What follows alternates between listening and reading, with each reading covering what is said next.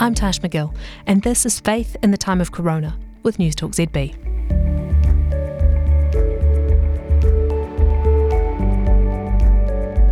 I'd like to introduce my colleague Frank Ritchie. He's more than my colleague, he's my friend, and has perhaps the most unique role in the New Zealand media today. He's an ordained minister and runs a church called Commoners in Hamilton. He also hosts Total Recall on Newstalk ZB on Sunday nights, and if that wasn't enough to keep him busy, he also works as a media chaplain, providing comfort, guidance and care for anyone who is a media professional. As both a broadcaster and minister, he is part of talking about the news, and sometimes he is the news as a representative of faith. Now, over the years that Frank has been in the public eye, he's somehow mastered the ability to be both straightforward and transparent about his beliefs, whilst also being approachable, respected, and called on to comment on matters of faith in the news. I have always found him to be thoughtful and open-minded, willing to consider changing his mind and sharing that process when it happens. So we spoke about how faith in the time of Corona is changing his church, how it's changing our society, and how faith in the news will ultimately be impacted by that. Oh, and Tash, I'll take any opportunity to sit down and have a conversation with you. Oh, that is very kind. So here we are.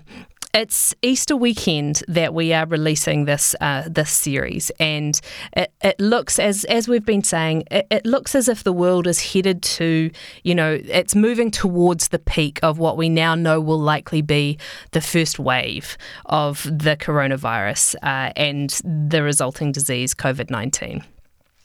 You play a fascinating role both in being a broadcaster yourself and then working in a chaplaincy role with other journalists, and we'll get to that a little bit later on. But I'm interested to know from your first-hand experience, as the coronavirus story has been unfolding, what have you noticed in your broadcast work and your conversations with people? Probably just this big desire for connection. I mean, we have all the social media stuff available, like tools like Zoom, Google Hangouts, Facebook. So people are connecting, but there's this desire for something a little bit deeper, I found, through this as well. And because this came so fast, it's not like any of us sat around and started to anticipate, what's going to go on, how can we strategize to meet the needs of people. So it's just been this big rush of stuff that has come at everybody, faith leaders included. Many of us were diving around in the lead up to this, changing our plans for our churches. Those plans were changing every 24 hours. And I remember it being frantic, but in the middle of it, people were looking for connection as well. One of the big things I've noticed through this, and I've never seen it before in my lifetime, is a softness towards spirituality. That might be Christian spirituality, but it could be any spirituality. People have been asking big questions. And I think it might be partly because we want some stability in the middle of all of this change. And if religion or faith offers anything, it's probably a sense of stability. The Christian story is a couple of thousand years old. It's endured. So it must have something to offer in the middle of this, I think some people think. And so they're turning to voices, I reckon, that they feel like are open to having that conversation. Voices that aren't going to judge them, voices that aren't out there going, look, this is happening because you're stuffed, the world is all wrong and this is God's judgment. They're looking for voices who they think can speak into what they're feeling at the moment. I've not seen anything like it before.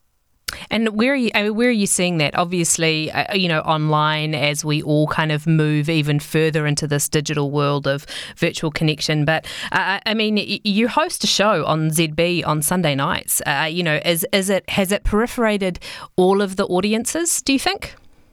Yeah, I think so. Media engagement at the moment is through the roof. Advertising dollars for private media entities is bottomed out. So the rules have changed. Like the ratings are through the roof, which would usually come with advertising dollars, but it's completely the other way. And we're at a stage at the moment where on Sunday evening, we effectively turn the mic on, start talking, and people start calling. Every plan that we've had for a show has pretty much gone out the window from the beginning because people just want to talk about what they want to talk about. And I think it comes from that sense of desiring to be connected, but also wanting to be heard in a time where they feel somewhat powerless, like power has been taken away. We're all shoved into our house. We have to follow these rules. We can't do whatever we want. So power has been stripped away somewhat. So the ability to call up a show like ours and just be heard, even if it's moaning and ranting, is a deep deeply human thing. And I know that Talkback is known for that, but I think it's one of the beauties of Talkback, that democratization of conversation and people feeling like they get the chance to be heard a little bit.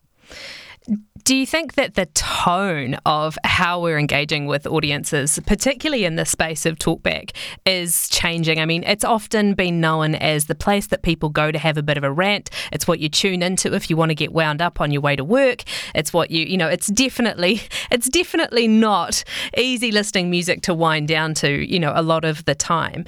But what I notice in conversations with people, and particularly online, is this divergence that's happening, where people are either becoming much kinder, which I think is connected to some of that softness. They're becoming kinder, they're becoming more gracious, they're leaving room for people to be afraid, for people to be anxious, for people to be concerned about the future. But they're also some moving towards, an even greater end of, I would say, fear-mongering, of complaint, of frustration, of anger. We're not quite American in that we believe that our freedom, is our greatest liberty and the thing that defines the value of our community. But it is quite important to us.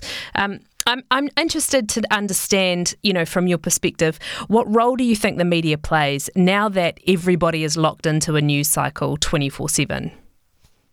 Yeah, that's a really good question, because I think the answer to that is diverse. When I think about media being defined as essential services, and that goes from stations that are all about entertainment right through to your stations that are all about news and providing information, I think all of that's needed. I think the entertainment stations are needed because people are used to listening to them. If that's your daily radio station, you need that stability. You need that anchor point. You need that thing that isn't changing. It stays the same while everything else is a little bit chaotic. I noticed that with our church service on a Sunday morning. Because we do a liturgy, the words don't change. They're still the same words through this that we were saying before we went into this. And some of our people have acknowledged that they know it's Sunday morning because at 10 a.m. we were doing those same words, when other days they've forgotten what day it is. But those words are an anchor point. So I think you've got your entertainment media that is like that anchor point.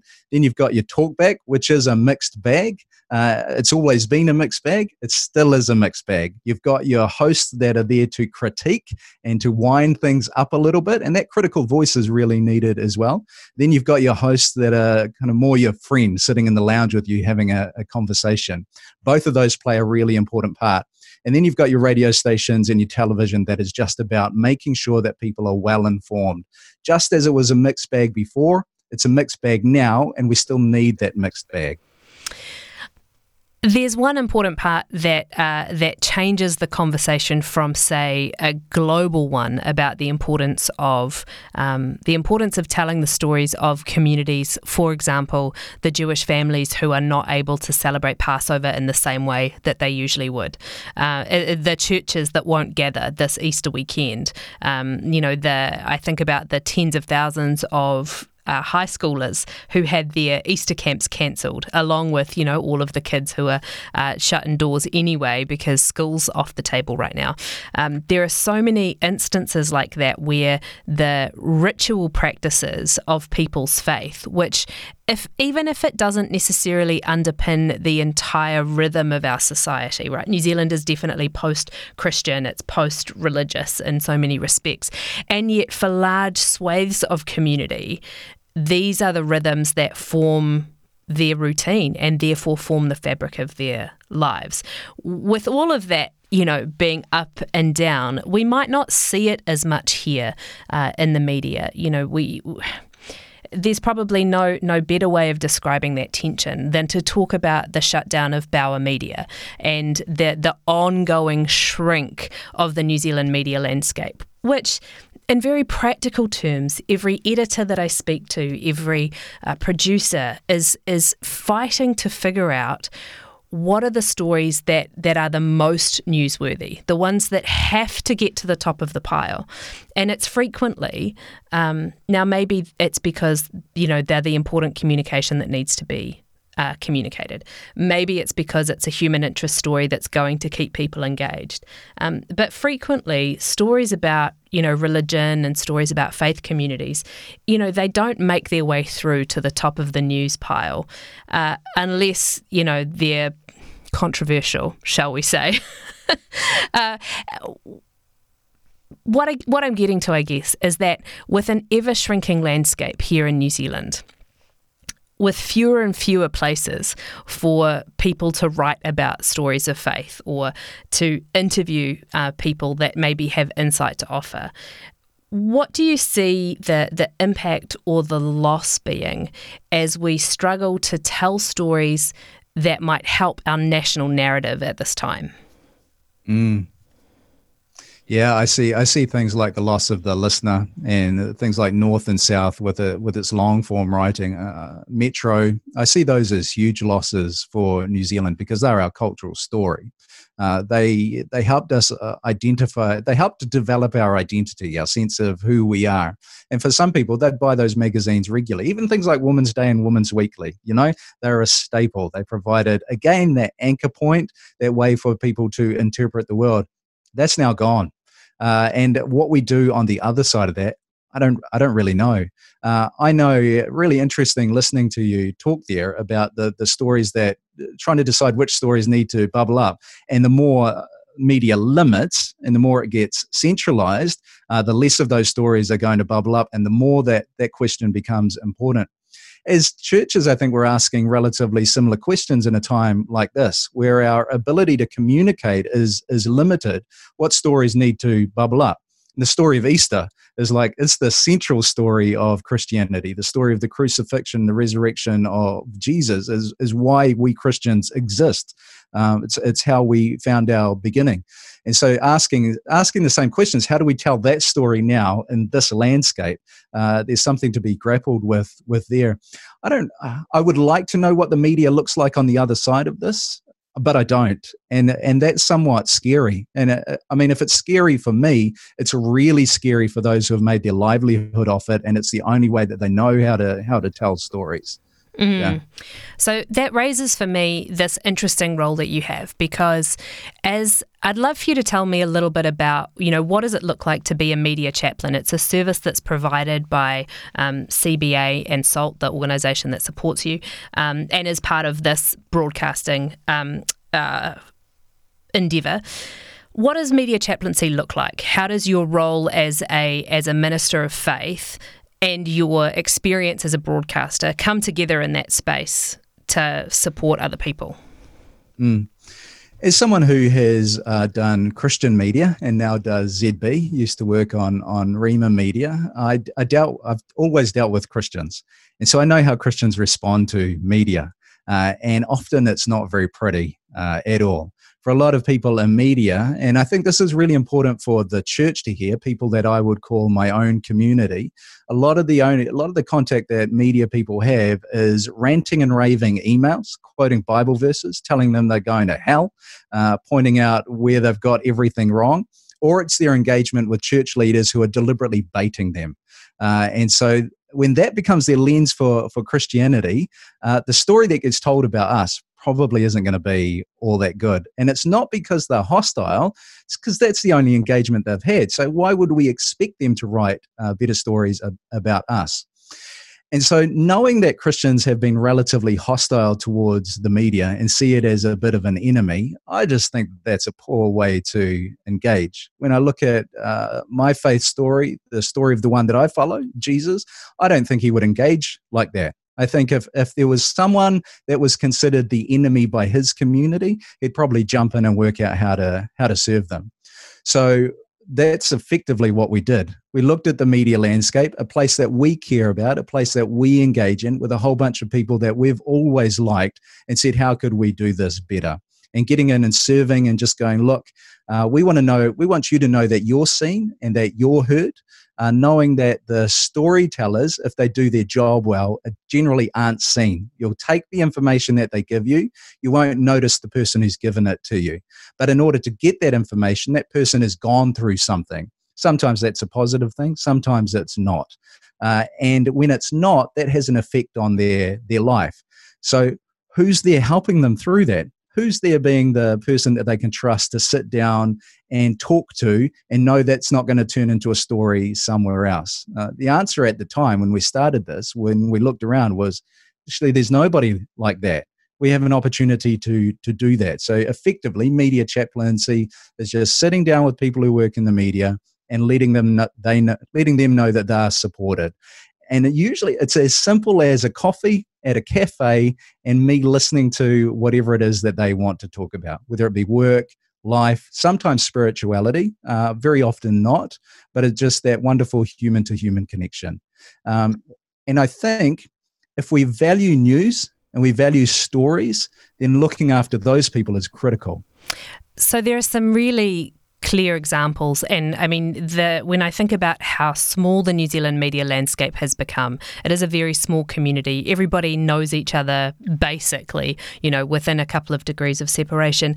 And if we think just even in the last 3 years, the mosque shootings in Christchurch, March 2019, the White Island eruption, now COVID-19 and coronavirus, but even dating back, the Christchurch earthquakes. I mean, there's a lot of, and I don't want to overuse a word that I think it gets overused, but there's a lot of trauma in being on the front line of human experience, especially when it's human experience that is related to suffering and related to grief. I know that you did a lot of work with journalists after the mosque shootings. Without divulging people's personal stories, what are some of the observations that you made out of that time and out of that experience? Yeah, actually, you can hear some of those stories in the Friday Prayers podcast that we did, 6 of them, and it was amazing to sit down and listen to them open up. When March 15 happened, I flew down there, was there the following morning, and managed to catch up with some of them in the middle of it, and man, it was hard. These were people who were in shock. They were running on adrenaline, and they had nobody to process with. Now, most of their organizations are tapped into services that they can call up if they want to. Mm-hmm. Most of them probably won't do it. They need something proactive in the mix that actually goes to them and says, how are you doing? So that's what I did.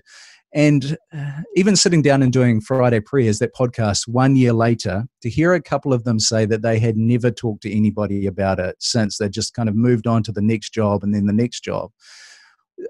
It shouldn't have shocked me, but it did. And I really felt for them that this was their first opportunity to talk. We're sitting down, we're recording an interview for a podcast, and this is their first opportunity to have a chat about it following the events. That's not healthy. And I know that there's this hardened journalist mentality that says, well, you encounter the trauma and you do the story, you disconnect, you have your black coffee and you move on to the next one. They're human beings. That has an impact. And at some point, that impact is going to leak out somewhere, whether that be relationship breakdowns, it be substance abuse of some kind, it be not being able to sleep, it be health issues. It's going to leak out unless you find some way of processing it. Most of them probably aren't going to call up a counsellor. So having someone like me step into the mix first and be that person where they get to offload, I think is really healthy. And then if I can direct them to counselling, that's even better. But that ongoing trauma, and for journalists over the last couple of years, it has been immense, Christchurch journalists in particular. But when you consider White Island, we had the Hamilton Press Club as that was playing out. I got asked to lead a minute of silence for that. And now we've got this playing out. They're delivering the information during this coronavirus lockdown, but they're all feeling the stress of the change just like everybody else is, whilst trying to do their job and get hammered by the public too, who needs a scapegoat. And for many of them, the media gets to be the scapegoat. And I think that's an unfortunate piece of culture that perhaps we're adopting from a more global perspective that doesn't necessarily hold true here. This assumption that the media is perhaps not to be trusted, or that there's some, overarching angle. What's been fascinating about doing this particular series is having the conversations with journalists who are much more on the front lines of the coronavirus reporting, journalists who are based in Washington, based in New York, who are seeing for themselves the enormous chaos of ambulance sirens running day in and day out on the streets of these major cities as they're shut down, as people are rushed into hospitals that are overflowing, and as they question not just how will their careers change? But, will it be people in their families? Will it be people in their immediate circles who are also suffering with the disease? I think what makes that particularly relevant here in New Zealand is that whilst we may not, and we hope not to see the drastic and devastating impact of the virus that's been seen in places like New York and places like Italy and Spain. We will feel the impact in job loss, in economic loss, in families that are, irrefutably changed because of, as we know, domestic violence that's been on the increase as we've been in this lockdown period. There's so much that might emerge and bubble up out of the New Zealand story, and one of the things that I wonder, particularly in the space of losing avenues like the New Zealand Listener, knowing that as the economic impact starts to roll out, other media agencies are already being impacted and affected. The question that I have, and I think it's a great one for you, is what role can you see the New Zealand media playing in helping us as a country to process and to move forward and to manage, even the next few weeks of lockdown? Yeah, I think coming out of this, I think there are identification of voices that are responsible, that have something worthy and valuable to offer into the mix. Their ability to draw those voices in and share those voices and amplify those voices is going to be really important. So they can draw on voices, for instance, that might give you a bit of clickbait, but actually offers nothing into the conversation. Or they can find the voices and give them a platform, those voices that will help stabilize people. It will give people a way through. So the right experts on viruses, for instance, is extremely important. And I actually think there's a role for faith leaders here as well. Faith leaders who can get past the idea that we need to get everybody believing the same thing that we do, making sure that all their belief ducks are lined up in a row, and rather faith leaders who recognize the deep humanity of everybody and understand how to speak to that humanity no matter where somebody's at in order to offer value to their journey. And I think political leaders, do you go after the political story that's a little bit salacious at the moment, or do you give the platform to political leaders who can stabilize things and help people through? Their ability to identify those voices and bring them into the mix beyond the journalist who just tells the story, I think is going to be really important.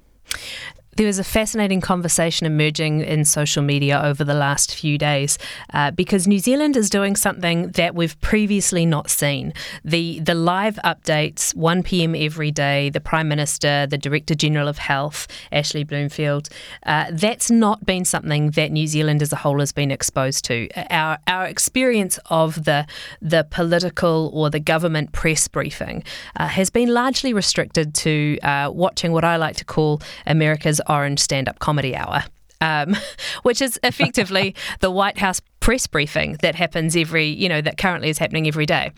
It's a first for us to be seeing, the leaders of both, the political aspect of government, but leaders of our very serious and very important ministry areas fronting up to the media day after day. And part of what is happening there is that people are seeing inside of the journalistic process in a way that they haven't before. So, for example, people have been complaining on Twitter about seeing the same question asked over and over again, asked in different ways, asked by different people. Why are we revisiting the same subject? And the conversation has started to happen around what does it mean when actually the craft of journalism, making sure that you ask the question just enough times so that you get the soundbite you need for the piece that you're working on, or so that you get the clarity, or so that you get, the answer to the question that is stupid, but you want to have the person who's in charge saying that is a stupid question and it doesn't deserve an answer, as happened, with Jacinda this week and the coronavirus 5G conspiracy theory. What are your thoughts on what that means for journalism? Because it's exposing journalism in a way that we haven't seen it before, in a way that the public hasn't had that view in to examine, the storyteller as well as the story. Yeah, this is where I think one of the practices that I have with our liturgy at my church at Commoners, I think it plays over here. So rather than changing the language that I use, for instance, I use the word sin when we talk about our confession, but I explain that often. If I know that there are people there for whom that might be jarring, I explain what I believe that means. And then as we go through the different bits of our liturgy, I don't change it, I just explain it. I go, here's why we're talking about this. Here's how I understand it. By and large, it lands for people. I think that's what journalists need to do here, because this craft has been honed over years. So it's not like they can just turn on a dime in a public press conference and change the questioning, because they're probably not going to get what they need to get if they change, but they can explain. So it might not happen in the press room, but you've just done it, and you've just done it wonderfully. You've just explained why those questions get asked over and over and over by different people from different angles. And one person might ask multiple questions, but it's only going to land in one story. You've just explained it. So I think journalists have a real opportunity here to help the public understand their craft as well. Now, Twitter is this kind of thing all on its own. So I don't think it necessarily represents the best of New Zealand or even most New Zealanders, but it is an indicator of how people are responding to what's going on. It's a bit of a barometer. So I think journalists have a wonderful opportunity here to explain themselves to the public, just as I would on a Sunday. Is there one particular story or theme or idea that resonates that you think will come to light out of the end of this, knowing that we have right now, journalists who are going through the hard slog of, if nothing else, they have to report on the same story day in, day out right now. There's barely anything else making the news. As we already know, sports is a done deal, which, frankly, I don't know. Did it deserve 20 minutes in our news lineup every night? I don't know. It's hard to say. But what I'm saying is this, journalism is important because it captures what's important and what's going on, but it also captures our culture and our history as it's unfolding, right? It's something that we actually get to look back on to say, oh yeah, that's what was going on then. And that's all happening for us at a time when the industry itself is under pressure like never before, and it was already under pressure before Corona hit.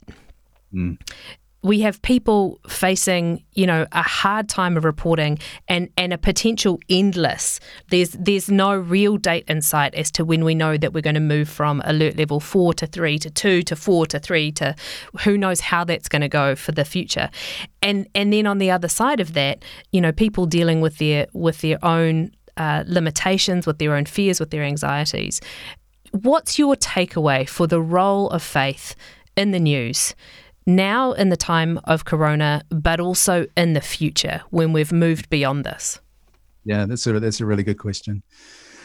Going back to your mention of Jacinda, our wonderful Prime Minister, and Ashley doing their daily updates. I once heard, someone told me once that the role of leadership is to drive out fear. Drive out fear from teams so that teams can thrive and do exactly what you employed them to do. If I've tried to do anything up to this point in the whole coronavirus thing and all the interviews that I've done, it's that desire to drive out fear. So, I put on the smile, I do the dumb dance on video just to give people a little bit of a laugh. If I'm interviewed, I'm aiming to be the warm guy because I want the church to not be afraid, but then I want the church to be a stabilizer for other people as well. So I think the role of faith in media, and specifically, more importantly, the role that I have, if I think about what I can do, it's the driving out of fear. It's sitting down with people and going, you know what, I hear you. This is really tough. You're going to be okay. And you've got what it takes to do this. I think if anybody has the ability to offer that in a wider sense within the media and our wider culture, it's people of faith, whether it be people like myself who are Christian. Islam has the same. The various religions that have been around for a very long time who have been there, done that. Essentially, our faith story, if we know our history, has been through some massive ups and downs that show the best of humanity and the worst of humanity. We have the ability to say, we're going to get through this. What we have to get past is our desire for everybody to be like us. That's where faith leaders keep tripping up, is that desire to try and control how people believe and how they behave. That just completely misses the point of, I think, the beauty that we have to offer, whether it be within media or wider culture. I'd love to be everybody to be on board with the same story that I'm into, but they're not going to be. So what value can I offer to them when they're not going to get on board with the story that I believe in? I think all faith leaders need to ask that question. We've touched on it a little bit, the changing or the adaptation, or as I've been calling it, the bend of ritual. That we have these faith practices, we also have these rituals that are actually tied into, birth and death and marriage and family formation and the way that we structure our lives. And, hopefully not for too much longer, but there were weddings that were cancelled in the face of New Zealand's lockdown. And there are funerals that are not able to be held, and there are families that are not able to be together for a variety of other illnesses and sickness, right? Because we're in a COVID-19 lockdown. How do you see our society adapting to changes in those rituals, which have often largely been formed out of faith traditions in the past? Yeah, that's a really good question. I think there's a lot of change and adaptation that's going on even outside of this. Once upon a time, you would have your church you'd have your wedding in a church. That no longer has to be the case. You could do it in an office somewhere with a couple of witnesses. So I think our culture is used to adapting and changing, but it likes to do it more slowly. Whereas this has been a rapid thing. And in amongst that, the hardest one of those that I think to grapple with is the funeral. A wedding, you might have sunk a lot of money in, but it can still be postponed. Or I know a whole bunch of people who rushed their wedding just beforehand. There's some beautiful stories there that still need to be told of these kind of down and earthy weddings that took place really, really quickly with just the people's loved ones. I think we showed something about what a wedding can be without all the thousands of dollars that people feel like they have to spend. We remembered that actually wedding's not about all those big things. It's about love and it's about community.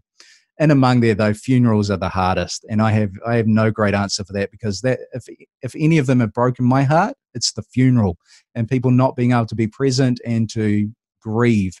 And I think some of our older cultures, I think about Māori and Pacifica cultures, for instance, they just have deep, rich things that I would not want to see changed. So I think, I have no great answer for that one. That's the one that breaks my heart. If I think about our church rituals, though, for instance, coming into a time like Easter, which is our biggest time of the year, I'd traditionally have this thing called the Service of Shadows, where people would gather in a darkened church with a few candles lit, would do some Bible readings. The candles would get blown out, then would be sitting in darkness together at the end. That's deeply powerful. I'm going to do that online, but it's not going to come across anywhere near as well as it would in a church. Or Easter Sunday. Easter Sunday I'm going to find hard, because there'd be the church service, but then we'd do the lunch. And the lunch is like, that's church. People gathered together and eating a meal together and laughing and crying and sharing their stories. That's not going to happen. And for me, that's the hardest part. So in terms of changing rituals, this is going to sound frivolous, but one of the things that I found hardest to grapple with was, do I light the Christ candle at dawn on Easter Sunday morning? Because traditionally it would get blown out on the Friday night, then it would get lit at dawn on the Sunday morning, and there'd be a bit of liturgy and prayer and stuff around that. I thought about waiting to light that till the end of the lockdown when we could gather together again, which is actually a really big deal. But just in the last couple of days, I've thought, you know what? The story of the resurrection happened in the middle of chaos. And we need to see that life can still bust forth in the middle of what we're going through. So I will be, again, probably at just my kitchen table with a candle at dawn in silence, lighting that candle on a camera as the sun comes up to say, actually, this isn't ideal, but life is still here. And I think that's not just the Christian spirit, that's the human spirit coming out. That where times are tough, we have the ability to find life. We have creativity. We see truth, beauty, and goodness. And whatever has to change, I trust the human spirit to be able to find those things. You can tune into Frank on Total Recall each Sunday on Newstalk ZB from 6 p.m, and you can find him on Twitter @FrankRitchie. Thanks for coming on this journey into faith in the time of Corona. There is still so much that is unknown. There are still weeks left in lockdown, and there are still stories to be told about how our world will change and how we will adapt. the scars and the success that we're left with will need rituals of celebration, rituals of grief, and moments of comfort. Throughout human history, religion has often formed the backbone of this, and now as the world confronts this virus and is shaped and changed by it, religion is right at the centre of the story because there are people there. I'm left with these observations, that understanding each other is crucial, now more than ever, and that hope is equally important. The news is really capturing history as it happens, as well as our response to it. And if our collective but diverse faith and spirituality can provide a tradition and ritual that helps, as well as insights for how we move forward, then that's newsworthy, because ultimately they are human stories. They are our stories. If you would like to talk about anything in this podcast, reach out to me on Twitter or online at Tash McGill. If you enjoyed this conversation, please share it. This series was made with the support of New Zealand On Air as part of the Easter programming on Newstalk ZB.